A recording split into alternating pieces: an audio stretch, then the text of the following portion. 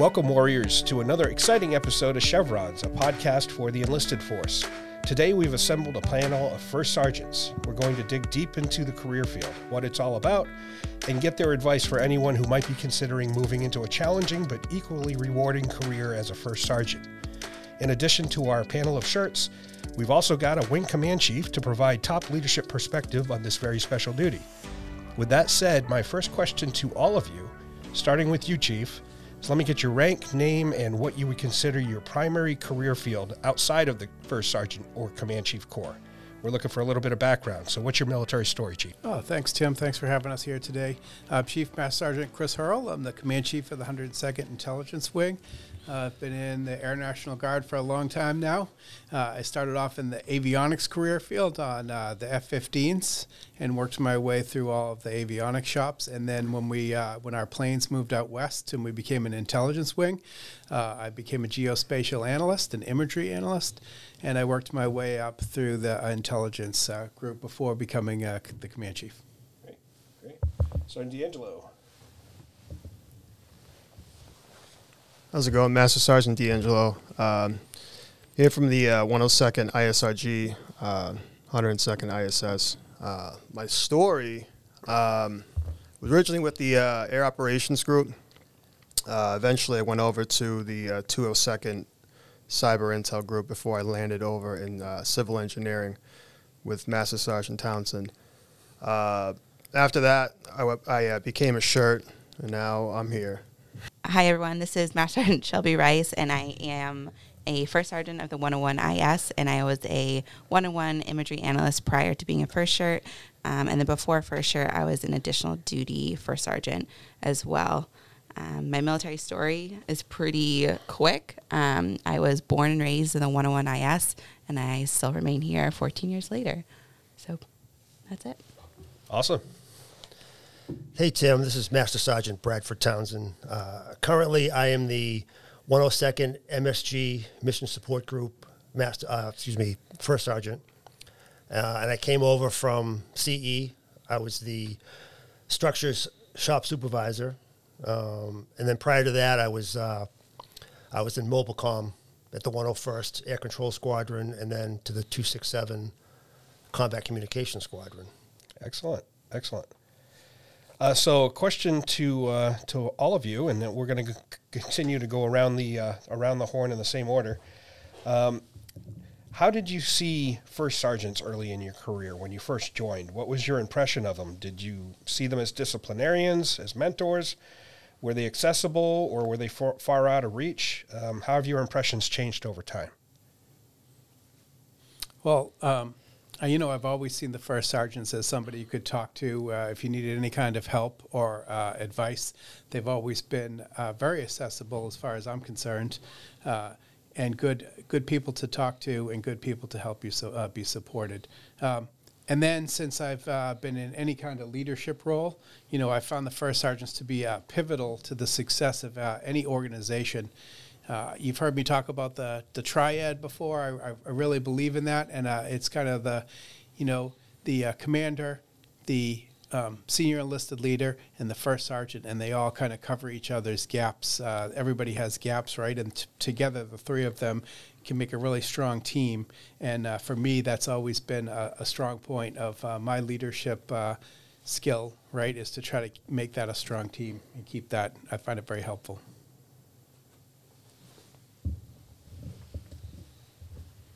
So when I first joined in the AOG, it was a bunch of us young kids, and I would say I was very rough around the edges, kind of a troublemaker.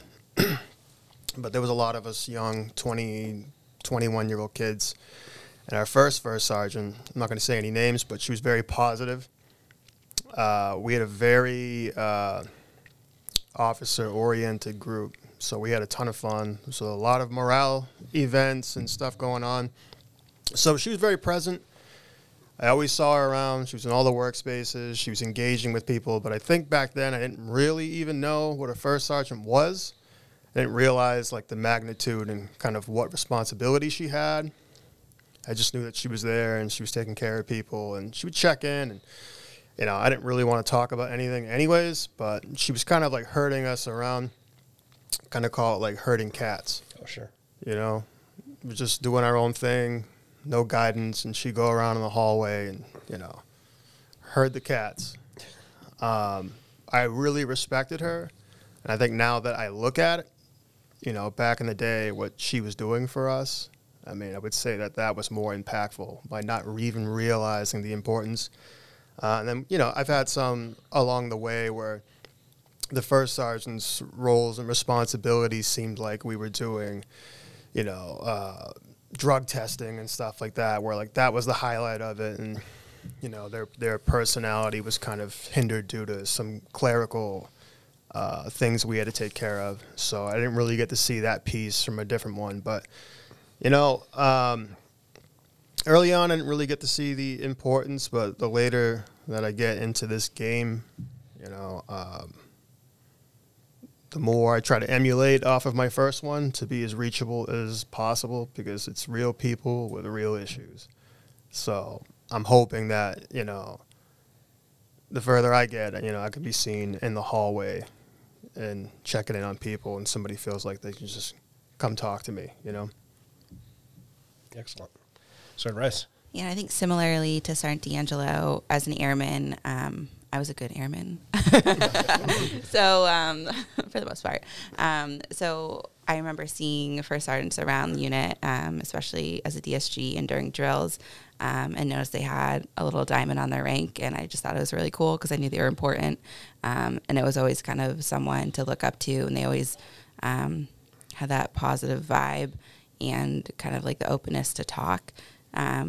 And throughout the years, it's kind of gone up and down as far as first sergeants being accessible. However, I think I'm in this job because of mentors prior to me becoming a first shirt, specifically the 101 IS shirt. Now that we have an AGR position, she was more accessible and prevalent in kind of how I handled situations as an NCO, and offered me a lot of perspective. So if it wasn't her mentorship and also me becoming her additional duty, I think I don't really know where I'd be. So, Sergeant Townsend. So my first experience with a first sergeant was in tech school down in Mississippi, and it was a good experience. I walked into the office, and he had sandbags set up in his office, and he had camouflage all over the place, and of course he had a dish of candy, which was very, very important. And we had a really good conversation, and from that point forward, I decided I wanted to be a first sergeant someday. It's just, this is what I want to do. And then I get to my first duty station, and you were there at the 101st, and right. Master Sergeant Ron Darling, he probably stood at 6'2", 6'3", real old school kind of first sergeant. I mean, he could have been cast in a Mark Wahlberg movie, Gravelly voice. Yes. And it was, you wanted to emulate this guy. You wanted to be, Sergeant Darling. Then I came here to the wing, and I've had some really good experiences with a lot of first sergeants. And then, from me being a first sergeant, and I go back to what I've told some of my peers and some of the people that used to work for me when I was a supervisor. I would say, take the person that you want to emulate and emulate that person. Take all of their good qualities, but also look at all of their bad qualities and change. What would you change, and how would you change it? So that's kind of how I approach it and how I do things. Sure. Question 3, and we're going to go skip right over to Sergeant D'Angelo, because Chief, you were never a first sergeant, were you? I mean, I've never been a shirt, but as the wing command chief, I am the functional manager for the wing shirts. Sure. It's my job to help advise and guide the first sergeant team and try to help make that be the best team that we possibly can. Provide them with commander's intent. I try to forecast the manpower, lead selection boards, but it's all based around team building, right? And then track their training, and I kind of work with the first sergeant fam whenever I need to. So I am heavily involved with the first sergeants. Sure. So my question to Sergeant D'Angelo, When did you realize you wanted to pursue becoming a first sergeant? Was it right from the start, or did you eventually come to the conclusion over time? Give us a timeline in your career. When did that switch get flipped? It wasn't from the start. I can say it was pretty selfish from the start. I merely joined just to get the educational benefits and to try and get to my next step. I was recruited with a pretty nice, signing bonus and student loan repayment and all that stuff, and I had zero desire to even join the military. But thanks to Chief Degnan, who was my best friend's mother at that time, she knew once I got in that it was going to change everything. But, you're 19, 20 years old. You're just like, hey, I'm trying to get paid. So, fast forward 13 years, I was deploying. I deployed with Sergeant Townsend, and I knew I was going to miss the birth of my first child. And I was in a pretty bad place. Didn't want to go, but reality started to set in. I was at phase 4 or 5 of the grieving cycle. I started to accept that I wasn't going to change this, and that was my worst nightmare. Is you wait your entire life to have a kid, and she was born 3 days after I left. So we were sitting in Germany, trying not to sulk in my own misery, but I had a good supporting cast with me, and I find out that there's like 4 or 5 other airmen who are younger than me in the same boat. So I'm looking in the mirror, I'm like, crap. All right, you can be one of two things. You could be like a whiny little whatever, or you can decide that this is your reality and they're kind of looking at you because now you're a master sergeant. It's time to lead by example. So I took that on, and then we finally get overseas, and I'm starting to use helping people as a distraction tool for my own little personal value. So I'm just taking on things to kind of help people out and sort their lives out. And it was a way of kind of coping with my inner pain. Sure. And it made the 6-7 months go by really fast, to where wow, it's the end. I enjoyed it. So I think that was the first time in my military career that it was really serving people helped me. Whereas throughout the path, I was kind of self-serving and, getting frustrated with my happiness in the military. So you get back and you're kind of on fire. You got a 6-pack and jawline's back and you're ready to go. And you're like, oh, as soon as we get back, they're like, oh, we're looking for first sergeants. I'm like, all right, sign me up. That's awesome. It sounds like, one of the consistent themes in this career field is how rewarding it is. And it sounds like that is what the bug that caught you first. It is. And I didn't have a choice. But if you give people a choice on base, it's like, oh, do you want to sacrifice your time and your energy and your emotions and your days off and your phone calls and your family time to help other people? You ask any sane person who isn't in a bad place, they're going to say no. But I was reading the other day, we were talking about one of the best things to somebody who's grieving loss or going through a traumatic event is to distract them by helping people.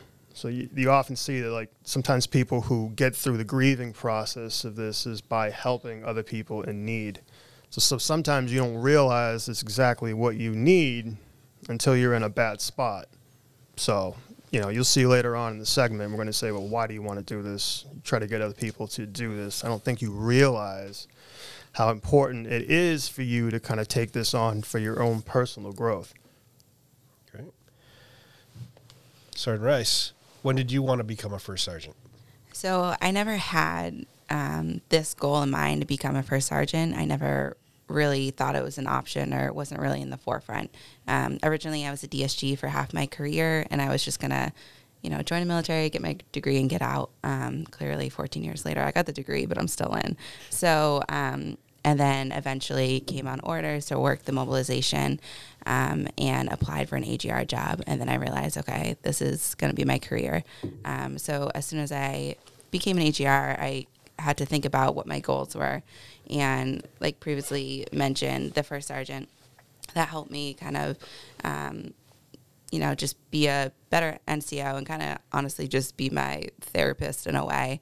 I realized a lot of the the different opportunities that a first sergeant is able to do outside of being an intel analyst, which I wasn't super passionate about that job.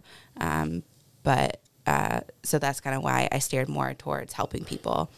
So I applied to be that first sergeant's additional duty, and I got the job. And I did that for 2 years, and I did a lot of things. I saw a lot of things, and I realized the weight of the position as a first sergeant. And so it was super beneficial, a lot of eye-opening experiences, perspectives, and just overall, like, understanding, like, what people are going through in life and not inside the workplace is pretty eye-opening because not a lot of people talk about it. So I liked having the aspect of caring for people and helping people find solutions to their problems and just being there for them. So when it came to my job coming out and putting in for it, I definitely hesitated to be a diamond wearing first shirt because my time as an additional duty, I realized the weight and the responsibility and the time that it took to be an awesome first sergeant. So at the time I had 2 kids, dual military. So I really had to kind of talk with my family and see if it was the best for us. And because I knew if I was going to put in for it, then I was going to go all in. So I really needed my family support for that. And thankfully I got that, put in for it and was selected. And I can't imagine doing anything else. That's awesome. Sergeant Townsend. So I previously stated that, when I was in tech school back in 1994, a long time ago, that I wanted to be a first sergeant. Then I had a large break in service. It was 15 years. Yeah. And I came back in. I was 45 years old, and I was restarting my career. I came back in as a staff sergeant. And then I lined myself up to make sure that I could get promoted on time and do everything that I needed to do. And I became the shop supervisor of structures. And like Anthony was saying, we deployed to Africa together. And like him, you're working with these people in the shop, and you're kind of doing that first shirt, that first line, first shirt kind of job before it goes to the actual first shirt. And I really enjoyed it.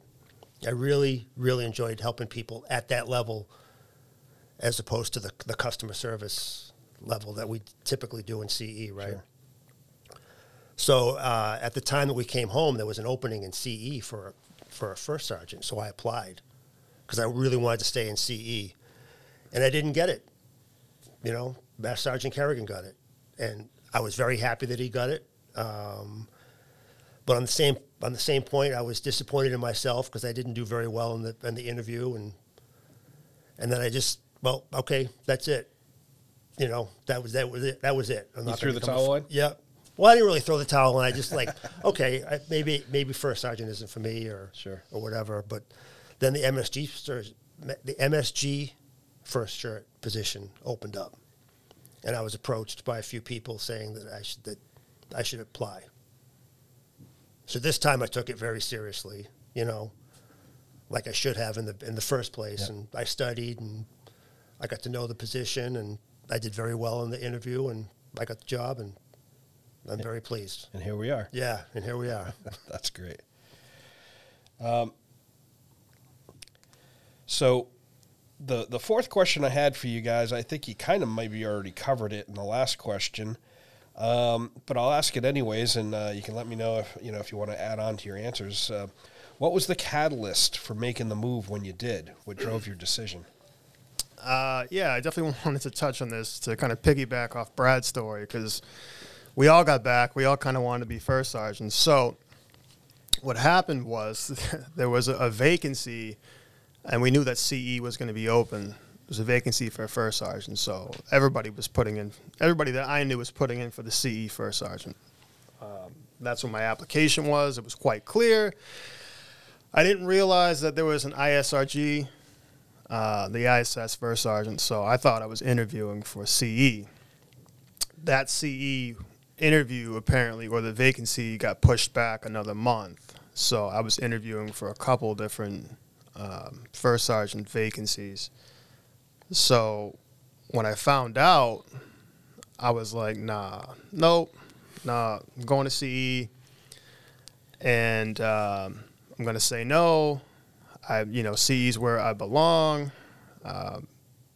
Just spent 7 months of my life with these people overcoming stuff. And a couple of people here on base advised me, they're like, listen, man, you want to go to CE because you're comfortable there. But I'm telling you, you need to stay uncomfortable. And, I'm like, I don't even know what the ISS is. I don't want to be over at Intel. I'm not going to be able to communicate with them. I'm very different than some of these kids. And, I see them walking around, and they're smart, and I don't know half the words they're even saying. So I go to an interview with the commander at the time, and I was dead set on saying I'm going to wait until next month for CE. But I knew there was no guarantees. So going up against, Sergeant Townsend and Sergeant Kerrigan, who, can carry their own and have many different qualities that I'm like, I don't know if I can guarantee this win here. So I'm like, I need to keep an open mind, because if I want to be a first sergeant, I got to take it now. So I walk over to the ISRG, and there's cold brew freaking on tap, and people walking around all happy, and Cold brew coffee. yeah. Okay, I just want to clarify for the audience. Yeah, and I'm walking around, and the environment is very pleasant. I was surprised because I haven't really been in there. And I'm like, all right. Well, I want to be keeping an open mind, and I sit with the colonel at the time, and I kind of go through the questions, and he puts it right on me. It's like a now or never type thing, and we already did like the tour and this and that. I'm like, crap. I'm like, I feel like this is the right choice, so I took it, and it's been awesome. So, to answer your question, it's like the catalyst to make the move that I did was that I knew I needed to be uncomfortable. I made a very uncomfortable decision to leave what I thought was home, and I found a second one, and I've had a blast there the last couple of years. Some of their issues to me weren't some issues that I'm used to solving, but seeing, different people with different walks of life with different types of issues and trying to help them navigate it has been awesome for me. That was kind of the catalyst, is knowing that I need to do something different. Sergeant Rice. Yeah, and I can kind of pick off exactly what Sergeant D'Angelo was saying as far as being comfortable in the uncomfortable, because I think a lot of the times we all get comfortable. We kind of go with, what we know is a safe decision based on, whatever it may be. And I think it's very difficult to kind of, step into that fear, even though you may want it, and just kind of accept it and embrace it and go for it. So when it came to making the move, I kind of spoke on it before. I think it was just kind of knowing that I wanted to do something different and make a larger impact on a different level. And this position I knew for sure would allow me to do that. So, it's been awesome. Awesome. Sergeant Townsend. Yeah, I think definitely that catalyst was that deployment to Africa. Working with Anthony, there were some problems, and we worked through them. Anthony's a natural. I consider him one of my mentors, especially over there. He was in a good position because he was in the what would you call it, the head shed or the Yeah, we were in the leadership tent, so we always had coffee. Our uniforms weren't very dirty, so yeah, it was difficult to get him out in the field, but we got him out in the field. We got him working every once in a while. Great. Yeah. No, but it was the people problem. So people problem solving was definitely. I keyed in on that, and I really enjoyed it. For the good and for the bad, for both. And then coming back and having my peers and my mentors believing in me and pushing me to step outside of my comfort zone, and It was validation for what you were feeling already. yes, yeah, take the big step, because MSG that's a big step. A lot of moving parts over there. Yes, there's lots of different triads. So, yeah. Yeah, so having witnessed, Brad over there was very interesting because usually the shop supervisor's a master sergeant. There's one master sergeant in the shop, but they had 3. So Brad was the shop supervisor, and they kind of divided the structure shop up into like 2 areas with 2 different master sergeants. So Brad was more of like a personnelist.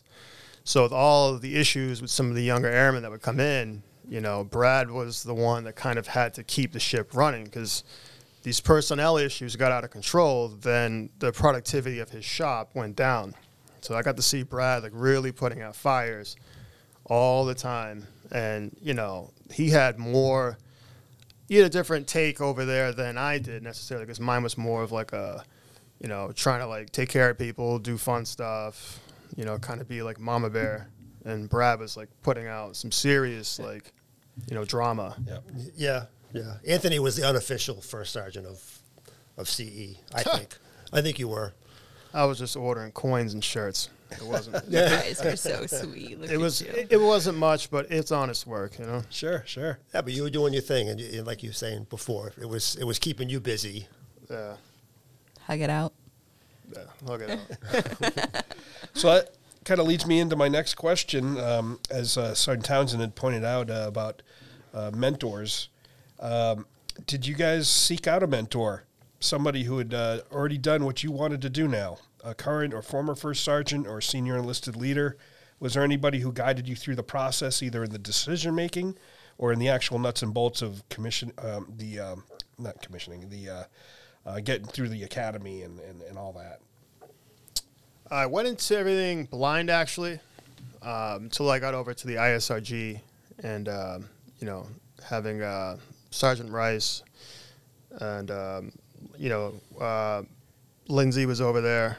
I got to see, how to really get the job done. They really had the intangibles that I didn't have, and they were kind of established. So, I have my own personality, but I got to see what worked for them. So I kind of got my mentorship through being around those 2 who were doing very well, had the respect of their peers, were able to communicate with people in many different ranks. And it was really good for me because I got to take what I had and then develop into something better. So, yeah. Said Rice. Yeah, I've been pretty lucky as far as mentors over the past several years. I think the biggest one over the past few years, even as additional duty and then as acting shirt and then now as a diamond wearing shirt, my commander has been an amazing influence when it comes to how to operate and how to work within the triad.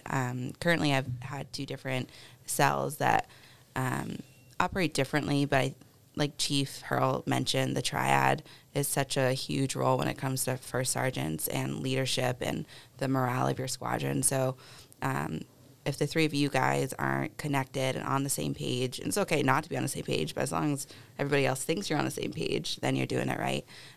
But kind of just being there for each other to bounce off ideas and kind of, give that advisement has been super important, and kind of just learning how to be a senior NCO as well. So I'm super grateful for the chiefs and the senior NCOs in my squadron, and especially my commander. Right. Sergeant Townsend, let's talk about mentorship. Yes. Have somebody guiding your way. Yes. So after that failed attempt at first sergeant in CE, I was still the shop supervisor, and I'm 51 years old at the time, and I'm looking at the rest of my, career, which would be short at that point. So I decided I talked to Chief Ahasey, and I sought him out. I said, "Hey, I need a mentor. Are you taking on any new clients?" And he opened the door with a smile, and he brought me in, and we had a really good conversation, and he pointed me in the right direction, and ever since we've been pretty tight, and yeah, he's helped me along the way. That's great. Because he was a CE first sergeant, and then he was MSG first sergeant. And So he knew the path. He did know the path. That's great. Yes. It's good to have educated, obviously mentors are great, but having someone in your corner that's already walked the path you were walking is a big help. Yes, definitely. And he's very well spoken and very even keeled. So it's good. Excellent. So probably one of the most important intangibles of being a first sergeant is presenting a model image of what an airman should be. How challenging is it to lead the way by being the example in dress and appearance, fitness standards, leadership skills, exceeding the example of what it means to be an airman? Is that a challenge for anybody? I would say at this point, I mean, it's kind of expected. I don't think, meeting the standards itself is too hard, to, wear your uniform right, to kind of have that whole airman concept, take care of yourself, take care of your mind, emotions, your body. I wouldn't say that it's, not too hard, because it can be harder for some people, but for us, it's like, I really care about how I'm coming across to other people, and Sure. I think it's tough to lead somebody else if you can't even lead yourself. Right. So I hold myself to that standard, whether it's the military or not. But you're hoping to be somebody that's gonna, be somebody that's gonna take them out of one of their toughest spots. I mean, someone's going to buy into your message. You got to have a certain level of salt to yourself. Sure. If you're going to expect somebody to follow you. I mean, I know for me at my other place of work as a police officer, some of the best leaders are the ones that, you've got to see in action. We call them squared away. So, I mean, for me, I think it's super important. I take it very seriously, and I know, people are judging me on that aspect. It's like, who am I to say, hey, you should probably get your hair squared away if I'm walking in with my hair hanging over my ears, or disciplining somebody or having a difficult conversation about a PT test if I can't do well on PT. Not that I'm going to judge anybody based on where they're at, but you're expecting me to hold the line. I better be well up above that line. And it helps keep me in check, because I know, like, if it's, we're getting into the winter seasons and all those nice little treats are coming out, and if I start getting crazy, my belly's going to be hanging over, and then all of a sudden I'm going to be coming in looking all nasty, and I gotta make sure I'm minding my P's and Q's because somebody's watching me, so. Yeah, I think that's the thing as leaders that sometimes we forget, or even just, as airmen, that we are always being watched on, like, how we operate, what we say, what we do.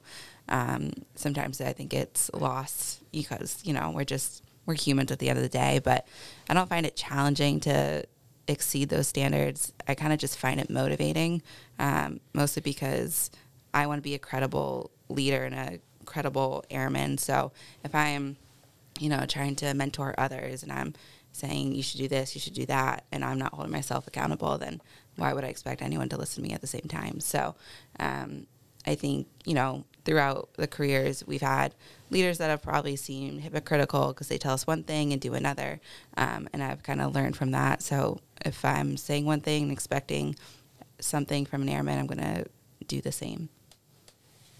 Sorry, I think the statement "lead by example" takes on a whole new level when you're the first sergeant. It's as soon as you put that diamond on, it's a definite, 100%. For me, it started when I was a shop supervisor. You want to be there for your people, for your peers, and I've always tried to dress for the interview, right? Sure. Every day, dress for the interview. Put your pants on if you're doing a teleconference, right? Look sharp, because if you look sharp, then you're going to feel sharp, and you'll be squared, like Anthony said, you'll be squared away. I had an old supervisor who used to say, "Look good, feel good, am good." Yes, yeah. Like, So what are you I mean, talking about? The physical fitness portion of it, I mean, for me, it's very important as an older guy. I've been studying longevity for the last couple of years, listening to a lot of podcasts and doing a lot of reading and trying to make a lot of the right decisions. So Excellent. it's important. It's very, very important to to stay healthy for yourself and for your family and for your peers, for your airmen. So let's move on and go to talk about the school a little bit. Since the specific steps to becoming a first sergeant kind of differ between the different services and components, let's focus on the process once you get selected. What was each of your First Sergeant Academy experiences like? What was your most prominent takeaway? And maybe what was the more challenging aspects of the school for you? We had, I think it was up to a year to go, but I think you had to put in an application relatively soon. The school in Alabama is just under 30 days. We actually got to stay in this, like, 5-star hotel overlooking, like, the riverfront. And so you're getting down there as a bellhop and, like, hey, sir, take your bags. And I'm like, touch my bags. So we were off to a good start. Took an elevator up to, like, the 17th floor or whatever, overlooking everything, and it's nice, suite. And then realized that the entire academy is there as well. So we get there, and the schoolhouse is super organized. You talk about getting, like, re-blued. Everything there is to make you feel like you're a part of something big, bigger than yourself. So they have a bunch of little classes built up in there. I think there's like 10 to 12 master sergeants in the class, and you really get to know them fast. It's a lot of, like, team building exercises that go on. Kind of long days, but they don't waste any time. So your instructor is usually a senior master sergeant, like an Air Force, active duty first sergeant, or if not, a Guard Reserve. But they're all really skilled and have a ton of experience. So I remember we just, the whole class were just bonding, talking about dumb stuff, laughing, joking around. The topics come up. We're just all having a blast, but it's a really good learning environment. I remember being in there because, I'm a police officer in the outside, and we ended up having like 3 other cops in there. So we're having a good time, bunch of inside jokes. And here we are a year and some change later, and my group chat is still blowing up. I have to keep it on mute because we still talk all the time. That's great. So, one of my top 3 Air Force experiences was going down there. Tremendous barbecue. We had a blast. There's a ton of stuff to do. If you're looking to get re-blued, it's definitely a great academy to have on your resume. So that's Maxwell Air Force Base? Yep. Yeah, it's only, like Sergeant D'Angelo said, a 4-week school. I think a lot of people are scared about applying because they're like, I don't know how long the academy is. It's only 4 weeks. It goes by so fast. Yep. Very, very fast. Very fast, and they utilize your time efficiently, so there's not a lot of downtime. You're learning so many different things, and kind of just like, it's almost like a refresh of a little bit of a refresh of what you learned, whether in tech school or basic, when it comes to just the basics that we kind of forget about. So I think my most challenging thing, it was great, just like D'Angelo said, I still talk to a couple of the shirts from my class, and I use them as mentors and just peers to kind of bounce off things. And they have different perspectives, and it's kind of just amazing to have that core group, just like our First Shirt Council. But I went during like a peak of COVID, so half my academy I was virtual via my 5-star hotel room. However, it took away a little bit of the process of the school, but we were all still able to connect and kind of just talk about things that we've experienced already throughout our career, whether it was even our own personal struggles and kind of coming out from those and now being in a position for a first sergeant. So don't ever think, too, that, if you messed up as an airman, then you can't be a first sergeant. It's not a one-mistake Air Force. There's redemption. And, don't rule it out because of that. So it's only a mistake if you get caught, right? Sure. Just kidding. We had some people in there actually who had a Article 15 and stuff like that in the past, and that was kind of like the cool story, is that some of the guys who had some issues in the past were some of the best first sergeants. Right. They made a mistake as a young airman, they turned it around, and here they are as a master sergeant helping other people get through their ruts. So That's a fall on true your story. face. I noticed that with a lot of the folks in my class too. And my instructor had 2 Article 15s, active duty, senior master sergeant, probably one of the best first shirts out there. Well, you fall and on he your face, recovered. and then you pick yourself up, dust yourself off, and keep moving. It's resilience. You know, and Exactly. learning from your mistakes. And Yeah, he was able to recover from that. So I had the very unique opportunity to go to the senior academy just before going to the first year academy at the same location. And the difference was at the senior academy, everyone is coming from different career fields, and they go back to their different career fields. So you have the Air Force in common, but you don't really have that career field in common. And it was fantastic. But then you go to the first year academy, and everybody in that class is going to be a first shirt, right? So it's an instant bond, like you both were saying. It's instant bond. So you can feel a lot more free to say what's on your mind. You can feel a lot more comfortable because everybody in this room is going to be going through the same highs and lows as you are. You're right. And then, like Anthony was saying, in the hotels, they had us all stay together as a class in the same different blocks of hotels. So they kept the class together so that we could study together, we could check our homework, we could do carpooling back and forth. And the classes were very, very diverse. They purposely put reserve, guard, and active duty in all the different classes, right, from all different locations. So I went down there with somebody else from the 102nd, and we were not in the same class. And I'm sure that was by design to separate everybody, to put you in those classes. So they have a rotating component in charge per class. So when I was down there, it was the Air National Guard component that was the lead component for the whole class. So all of the leadership positions were tasked from the Guard folks, and then it would go to the reserve and then active duty. So they just that's cool. Yeah, keeps it interesting. Exactly. And then for me, I think the hardest part was the counseling sessions. It's a pressure cooker. Yeah. You know, you're in there. You have no idea what's coming through the door, and that's what being a first shirt's all about, right? You have no idea what's coming through the door. However, you're on camera, and the rest of the class is watching from the next room over, and you're being critiqued, and you want to make sure that you say the right answer because you don't want to have to do it over again. All right.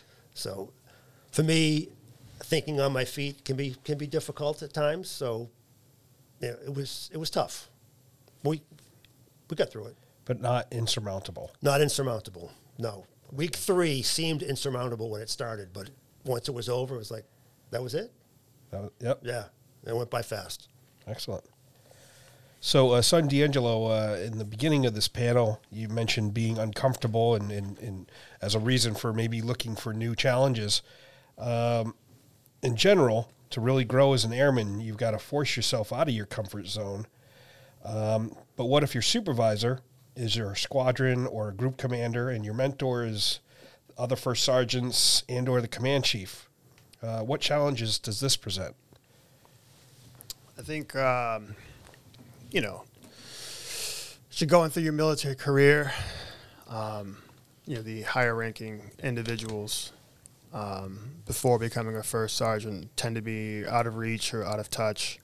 I mean, there's no way in heck I'm going into a colonel's office and saying anything other than "Good morning, sir," or going to the chief's office. Not my jam. I don't want to talk to, anybody with brass on their shoulders. I'm looking to stay out of sight, out of mind. But you realize, as you get through your military career, we're all sitting there by the smoke pit or, in the chow hall talking about, man, if I had a seat at the table, this is what I do. If I did this, I do that. So you finally get in the position to where it's like, all right, you got 2 of the highest ranking people in the squadron opening up the door for you to give unsolicited advice, tactfully, to the climate, culture, and direction of the squadron. And then you realize that they're looking at you in a different light. Like, you're not that 22-year-old kid. Like, you're a grown man now. Right. And then you have the other airmen in the squadron, like, all right, I hope the shirt is looking out for our best interest too, because he's got a very big responsibility in having the ear of the cell and the colonel. You know what I mean? So I think you have to be comfortable. Now is your chance, and the triad does a really good job of making sure that you feel valued. Because they will ask you questions and they will make sure that you're a part of that team. So it takes a little while. I mean, the public speaking piece does take some time, speaking your mind. But once the issues start coming in and you're realizing that all three of you are working towards making sure that this place is running as efficiently as possible, obviously mission first, people second. But by taking care of the mission and taking care of people, both succeed. And you realize that everybody's interested in the same thing. This is, winning here. You become valued, and it gets easier saying your piece. Because I'm not going to say anything unless it's, geared towards those two things. They know that that's where my heart is at. I know that that's where their heart is at. So it's easier to speak your piece. Sunrise. Yeah, and I think, for this position, I got promoted within the position. So I went from a tech to a first sergeant / senior NCO. So not only was I trying to learn being a first sergeant, but I was also learning on how to be a senior NCO, which both challenging as it is. So I relied on my commander and my cell at the time to kind of help me through those things that maybe I was lacking or just didn't know. And I think just being open helped a lot. And I think the biggest challenge was just, having that direct line to your commander and to your cell is just a different thing than I was used to as being a tech sergeant, one-on-one. So just being comfortable, and I'm naturally an introvert, regardless of people may see me as an extrovert. That is very false. So just kind of getting outside my comfort zone and being comfortable with the commander and the cell. It's gotten easier, and it's gotten easier to communicate whether there's issues going on or concerns within the squadron. But I think just the communication between those mentors will be insurmountable and invaluable as well. So I think it's just super important to have that relationship with those members. And yeah, you'll get there. You'll get comfortable because you kind of go through some things together. So you're both facing the challenges, and officers are people too. So Sure. Just like anybody else, we're human. People have lives outside of here. So it kind of just can humanize those leadership roles as well. So Sergeant Townsend, you started right at the group level. So your boss was a colonel. Yes. And you had multiple units. Yes. Under you. So so same question. How is it getting out of your? Did you have any issues getting out of your comfort zone? It's definitely challenging, but once you're in that position, all eyes are on you. But the good news is that you're not alone. You have other first sergeants to lean on, other first shirt councils to lean on, like the council that that Anthony was talking about, your class. Sure. Right. The same deal. We still talk and we still bounce problems off of each other. So that was the biggest thing for me. I was like, how am I going to do this? What am I going to know what to do? You're not alone. Am I doing it right? Right. Am I doing it right? And then, I've got a fantastic commander-in-chief, and then at the MSG level, but I also have fantastic commanders and chiefs at the squadron level as well. And it's challenging because there's all these different personalities. I don't have just one chief and one commander personality. I've got multiple personalities. So it's challenging, but it's doable. It's there.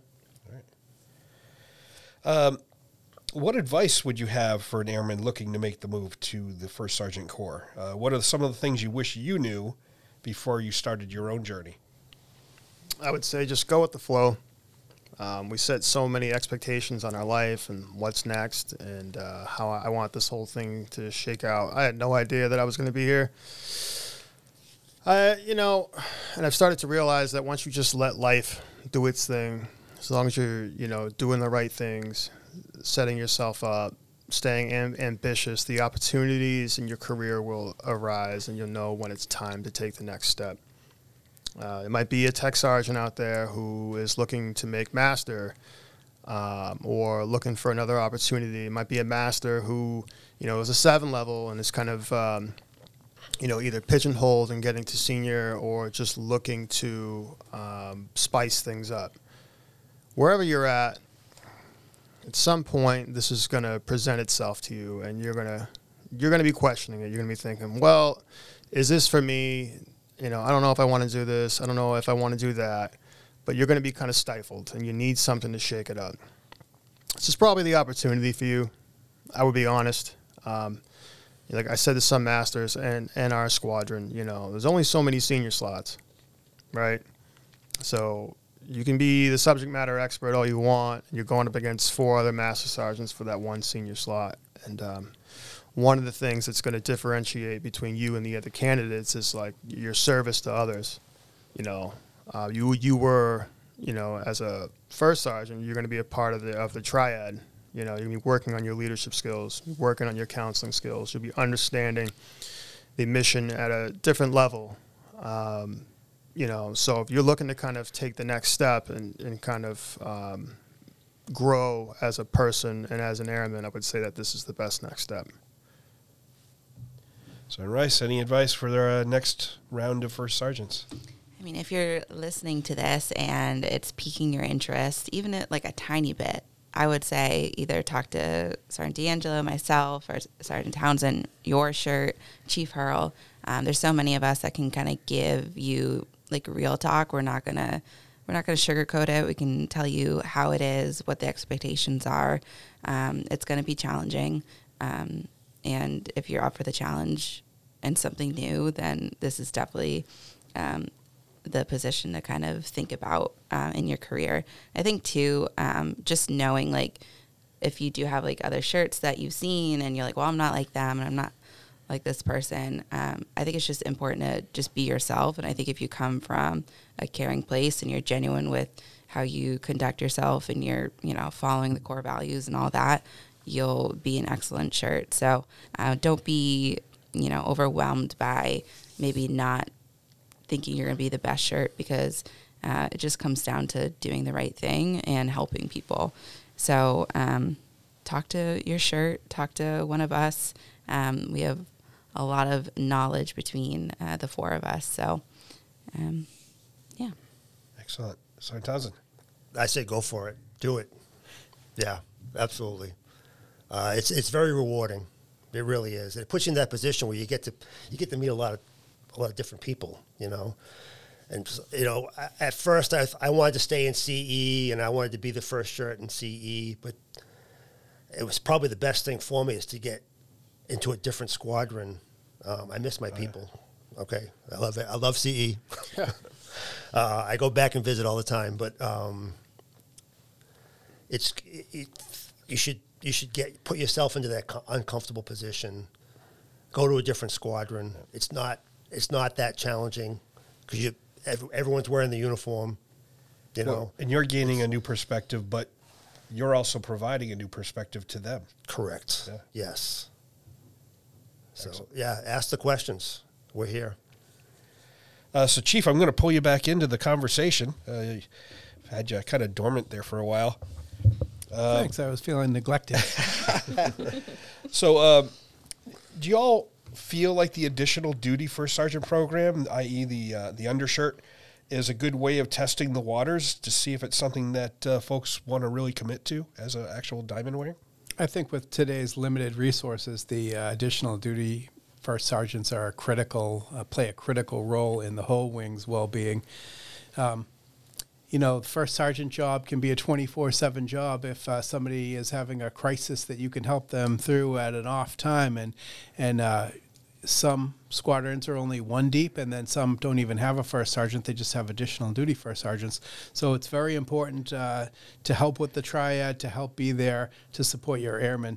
Additional duty first sergeants, they're afforded all the same privileges as diamond wearers, I believe it's a perfect way to transition into diamondhood, to get that experience, and then bring it to the full diamond wearing. Sergeant D'Angelo. I would definitely agree, considering my additional duty was way better than I was. Master Sergeant Hannon, she was full-time out there, so she knew all the ins and outs on workplace culture and things that were going on, because, I mean, I'm only there part-time, so I get messages whenever something happens, like, hey, listen, you should probably, check into this, check into that, and then, I kind of get a good handover whenever I come into drill. But it's good because, like, as a male, to honestly say that I'm super approachable to everybody in the squadron is a fallacy, whereas, having a different person from a different walk of life gives you the ability to really reach everybody. It's like I told my squadron, and we had we're talking about, it was... suicide, like, awareness and stuff like that. And I said, there should be somebody in the squadron. Somebody here should be, anybody in here should have somebody that they can talk to or reach out to. And if you don't feel like there's somebody in the squadron that you can be honest, transparent with, and trust, we're failing you as a squadron. So it says, I may not be the person for you. I understand that. I'm a middle-aged cop. I'm over here communicating with 19-year-old brainiacs. You and I are not the same person. We don't speak the same language. I don't know what you're talking about. You could talk about this stuff all day. I don't know what you're talking about. But I understand a little bit about life, and you can trust that I'm going to do whatever I can to make sure that you succeed here. But the additional duty first sergeant program is important because it helps develop more faces and people that you can trust to make sure that you're a valued member of the unit. So, having Sergeant Hannon there is she's completely the contrast to me. So, they're probably not going to talk to me about certain things. They'll talk to her. I do want to say, though, the additional duty first sergeant thing can be a double-edged sword for people who are on the fence, however, is you're not really going to have to jump in the pool if you get to enjoy the pool by, keeping your feet in there, but, hanging on the side of the pool. So some people get the benefits of becoming a first sergeant, but not actually having to do everything. So for people who are kind of content where they're at, they get to fulfill their desire to take care of people, but never having to fully do it. So that's what you're seeing is a lot of people who will commit to the additional duty, but not the full thing. So, which, a lot of our ad duties would have been awesome shirts. And that's kind of where it stinks, is that the turnover is every few years for us, and then you have these additional duties that, would have killed it, that are kind of, still in their career field. So, if you're on the fence about becoming a additional duty, I'm hoping that you just take the full plunge. Sure. Sergeant Rice. Yeah, so as far as additional duty first sergeant, that's kind of like where I dip my toes in, and I almost jumped back out, but I dove in for some reason. I don't regret it at all, but you definitely get exposed to a lot of what's happening in the squadron. You just gain so much perspective and just experience from that position. I've been lucky, and I've had 2 additional duties since I've been a shirt. And then my first additional duty, Sergeant Daniels, she's a DSG.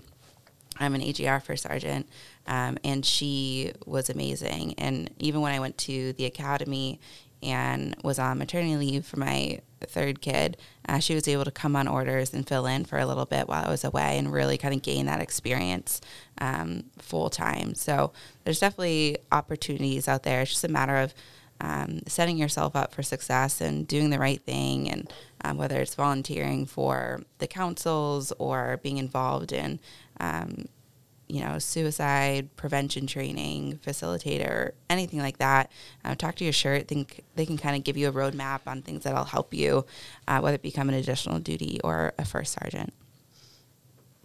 Sergeant Townsend.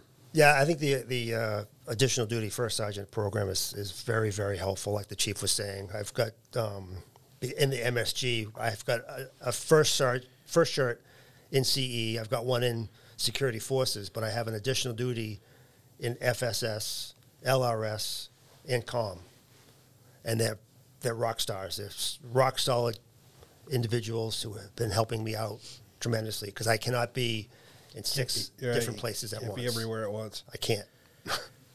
I can try. No, but they help out a lot. And as far as the class goes, after I took the class, the additional duty class, I recommend anyone who's a tech sergeant who wants to become a supervisor to take this course because it was very helpful. Like she was saying, it's eye opening, and it puts you into that position, and you can have that additional help. It helps you out in the squadron, and then you don't really have to commit fully to being a first shirt. You can, and it's still fulfilling. Exactly. Yeah. All right, so we've talked about a lot of the great benefits and perks, but full transparency, what are some of the challenges of being a first sergeant? What keeps you all from sleeping well at night? I would say that since you're a part of, the triad in the squadron, I mean, all successes and failures of leadership fall on you. So things go well in the squadron, everybody gets to enjoy that. But when things go bad, you kind of have to take ownership in that. And, if you really care, anything negative that happens in the squadron kind of weighs on you. So if you feel like you failed somebody, I know for me, like if I get the inkling that I failed somebody or I could have done a better job or there's a failure in leadership, that kind of weighs on me. The thing is like the difference between serving in the military and for me, like serving on the streets is that your customer base as a police officer, the stakeholders sometimes are the citizens, but you're really dealing with people that are in a bad place. Sure. To where you can kind of detach from whatever you're going through because it's circumstantial. They're going to court tomorrow. I don't care. I get home at night. I take my uniform off. I'm good. I reset. Here is different, though, where, like, if something bad happens to somebody here, sometimes bad stuff happens to good people. And that, to me, is like, if I couldn't prevent something from happening, to me, it's a failure of leadership on my part. That's my own ownership. If I couldn't see it coming down the pipe, if I didn't do enough background, enough research, if I didn't advocate early enough, if I didn't stop the airmen from doing this, I could have helped them. That to me is what kind of hurts me in all of this, especially all the stuff that's happened here. All of like the, I've had a lot of airmen that have had to be disciplined and stuff like that over things that, like, when you put it into perspective in the civilian world, for me, I'm dealing with, like, felonies and murders and whatever. And then you come here and then you have good people who make honest mistakes that wouldn't even be prosecutable on the outside. And seeing it turn the world upside down. You sit there and you try to give perspective and advice, but it really crushes you sometimes when you see people going through things and you don't have the answer that they're looking for. So that for me is like what kind of hurts me, but still shouldn't stop you from caring and driving you. And that's how I know I still care, is it's like the moments like that when, you couldn't change anything in that outcome, but you tried. And that desire to want to continue to change or Monday morning quarterback yourself, that for me is still pretty tough. Sergeant Rice.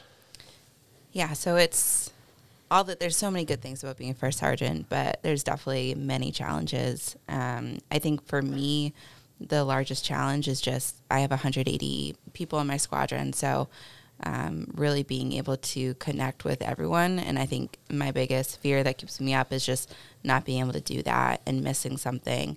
And then if there was anything to happen that someone couldn't take back, I think that's something that I think about all the time, which is, why I've done different efforts within our group as far as having a resiliency team and, constantly just speaking on, the stigma of mental health and talking about my own mental health and my own struggles with anxiety and postpartum depression, and just being vulnerable, even though it's difficult. I think just kind of talking about those types of just normal life stressors, I think helps a lot of people. And I know as long as I'm doing that, and at the end of the day, if I feel like I have done everything and I've covered all my bases, whether it's talking to our DPH, the chaplain, other resources, and knowing I'm doing everything I can for the members, then I sort of can sleep. But still, there's always just a worry there. So my spiel is just, if you're struggling, I promise you, you're not alone. There's so many of us going through things, and we just don't know what's going on behind closed doors. And even if people seem happy, that may not be the case. So please reach out to the resources, talk to your first shirt, what those are. We have awesome resources here. We have outside resources. So I think that's the biggest challenge, is just constantly worrying about everybody and being honestly a parent to a lot of people. Sergeant Townsend. Yeah, I'd like to dovetail off of what Sergeant Rice was saying, is being there, being present. It's with such a large group, with so many people in different buildings, it's challenging. Yeah. I think, what keeps me up at night or losing sleep is just not knowing, maybe not having the answers right away. It's, I like to be able to answer that question right away. Or Right. Not everything has an answer. Not everything has an answer. Yeah. Right. And another thing that's challenging is turning that judgment switch off. You have to be like, you can't, you have to work with everybody, right? Right. That's our job, right? You're handing out decorations, or you're dealing with somebody that's created a heinous action. You have to not be judgmental. You have to walk that person through all the steps. Sure. And be there for them, and be there for their family through, the good and the bad. It's challenging. So given the challenges and the hurdles it took to get where you are, how rewarding is it to be a first sergeant? How does, and to circle back to the beginning of the panel, how does the job compare to what you saw it as in the very beginning of your career? I would say that this helped me in many ways. I'm still, seeing how it's manifesting in my life. Kind of burnout on the outside, dealing with unsavory people, that you come in here and you're actually making a difference for good people.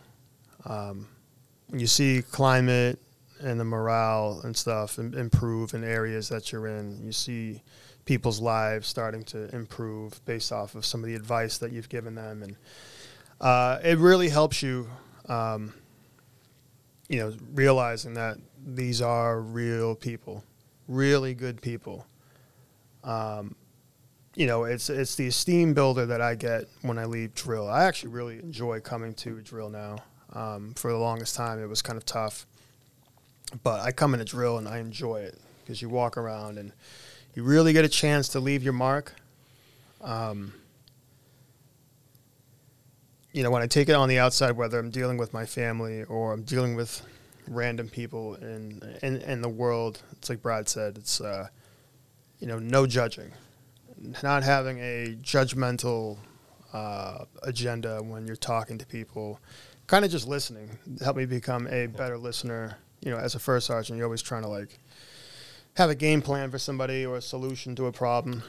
I tend to like to be a problem solver, but sometimes people just want to talk to you, just slow things down. It's helped me in so many ways to realizing that, you know what, I don't even have a answer for you, but I'm going to let you vent for an hour. I might find something, I might not, but sometimes people are just looking for the outlet. And, being in the military and, having this position has definitely, helped me grow up some, Sunrise. Yeah, even all the challenges that all of us kind of face on probably the day-to-day with being a first shirt, it never will be enough to overcome the positive things and the influence that we have on the airmen. We're not supervisors to anybody. We're kind of just, we're outside of the chain of command. We float around, we talk to people, and understanding the impact that you can have on airmen, and eventually maybe they become a first sergeant, and they did because of you, is pretty powerful and impactful. I wouldn't take this opportunity back. I always kind of mentor people that I see have that kind of quality of caring for people and wanting to make a difference in this role. So I don't really see anything more rewarding. I may be biased, but this position is, honestly, you won't get anything like it. Sergeant Townsend. Yeah, I definitely find this position very, very rewarding. It's great to see people smiling, working hard, people sharing their stories with you, good and bad, and having that open dialogue. A lot of folks have said that it's a thankless job, and I kind of challenge that. I mean, there are times if you're upholding Air Force values, the Air Force is not going to come down and thank me. Right. But I walk away, I know that I did the right thing. But then you can also, you get thanks from a lot of folks. Thanks for talking to me. Thanks for coming to see me. Thanks for doing what you just did. I love it. It's great. It's definitely the better part of the job. That's awesome. So we're going to wrap it up. But out to all of you, anything additional you'd like to add to the discussion, something we left on the table? Sure. If you've listened to the podcast this long, I encourage you to take the plunge and become a first sergeant. As you've heard from the first sergeants that are here and the rest of our first sergeant team, the first sergeants in this wing are some of the best all-around airmen that I've ever had the privilege to serve with. And we're always looking for those willing to get out of their comfort zone to explore new opportunities and help us keep the first sergeant team strong. So please consider joining our team. I think you'll find it very rewarding. What Chief said. Awesome. Yeah, I agree. Thank you, Tim, very much. Thank you so much. Thank you, Tim. Appreciate you all coming out. So let's wrap it up. It's been a great panel, and I want to thank each of you for your dedication to service, duty, and your fellow airmen. What you do is important, and as has been previously mentioned, it's as rewarding as it is challenging. So to all of you listening, if you have any questions for the Chevron staff or any of our guests, please feel free to reach out to chevronspodcast@gmail.com. Again, that's chevronspodcast@gmail.com. Thanks, and that's a wrap.